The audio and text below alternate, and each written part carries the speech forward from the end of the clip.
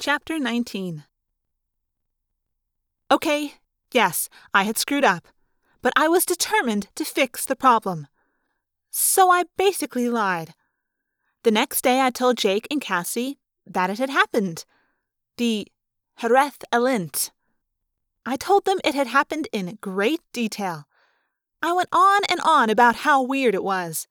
I was very convincing. And they fell for it. Of course, if I'd tried to fool Axe, it wouldn't have worked. Because, see, I didn't really know what was going to happen during this DNA burping. None of us had really understood Axe when he explained it.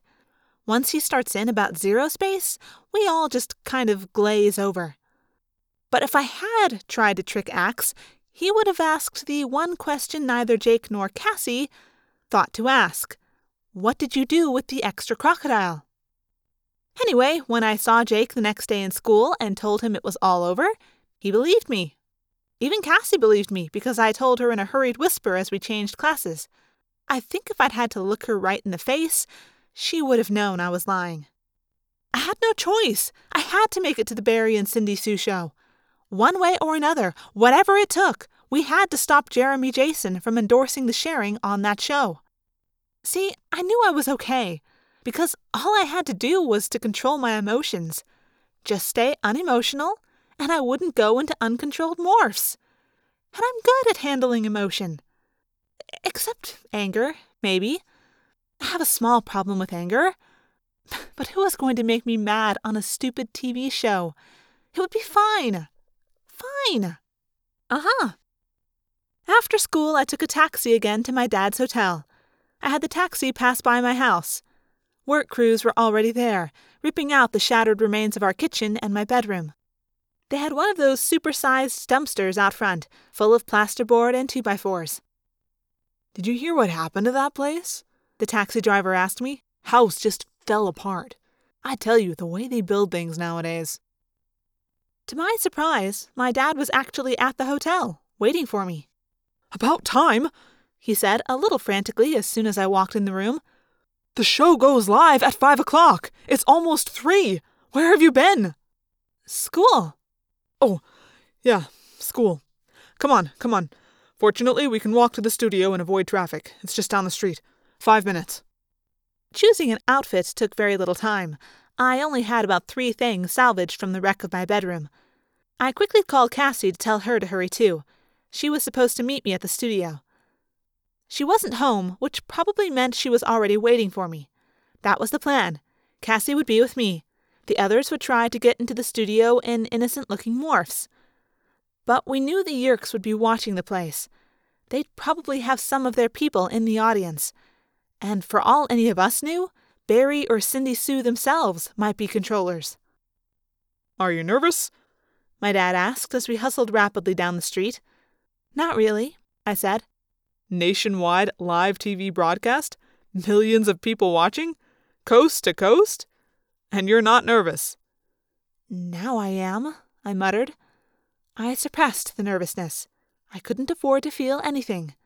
I just had to get through this without feeling any extreme emotion. I could do that. We blew past the receptionist at the studio, my dad in the lead, looking like Mr. Big Time, and me double-stepping to keep up. Cassie was waiting in the lobby and got swept up with us. "How are you doing?" she asked me. I shrugged. "Great." "Really?" "Yep." "Nervous?" "No." "Excited?" "No." "Scared?" "Definitely not." She leaned close and whispered, "Do we have a plan? I mean, what exactly are we doing about Jeremy Jason?" I shrugged. "We're stopping him." "How?" I grinned. "We're improvising." Uh-oh.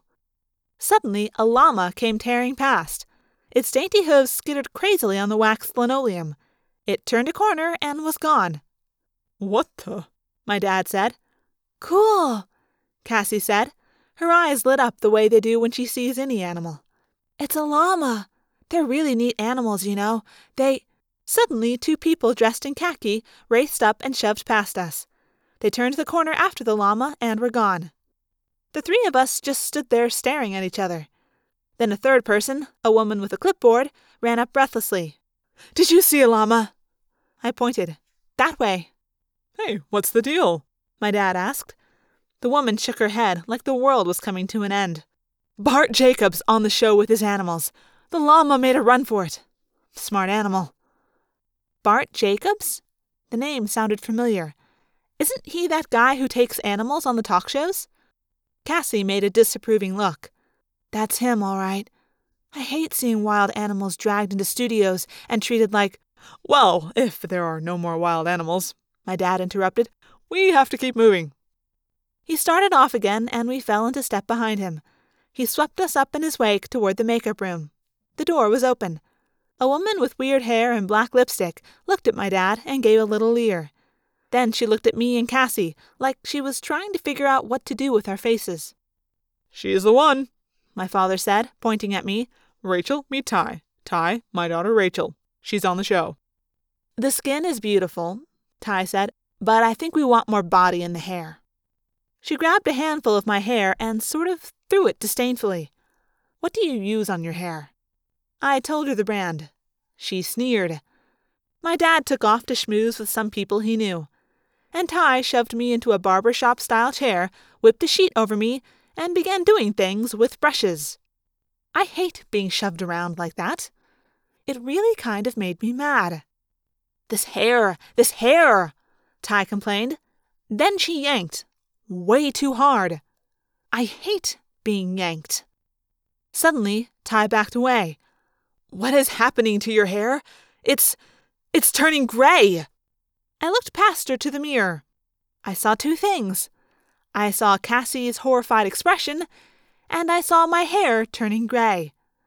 Gray and shaggy. Like a wolf. It was happening. I'd gotten mad at Ty, and I was morphing into a wolf. I shot a desperate glance at Cassie. Cassie acted instantly. Look, she cried. Out in the hallway. It's Kevin Costner. And Tom Cruise, too. Ty screamed. Where? Dropped her brush and ran for the door. I focused. Calm. No emotion. But Cassie wasn't helping. At all. You lied! To me! Again! You didn't do that herethylent thing at all! You're still allergic! I'm trying to be calm, Cassie, I warned. I'm trying to demorph. You can't do this stupid show while you're still this way. I'm doing the show. It's the only way. I'm not letting this creep— Now look, you're just making me upset.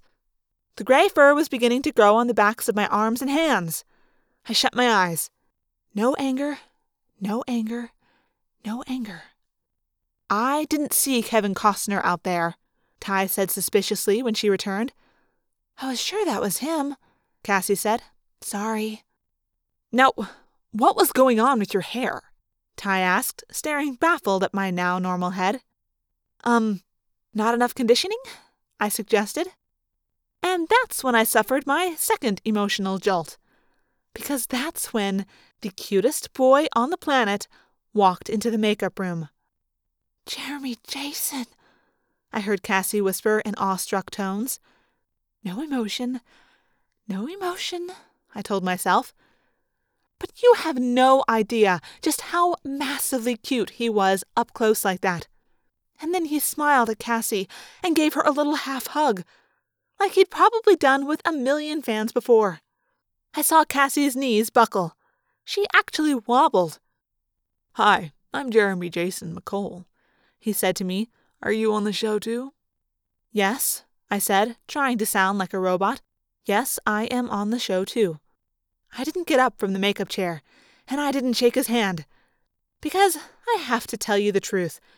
Even knowing what I know now, even knowing what kind of person he was, even knowing that inside his head there lived an evil, gray, yerk slug, if he'd hugged me like he had Cassie, I would have morphed. I would have morphed big time.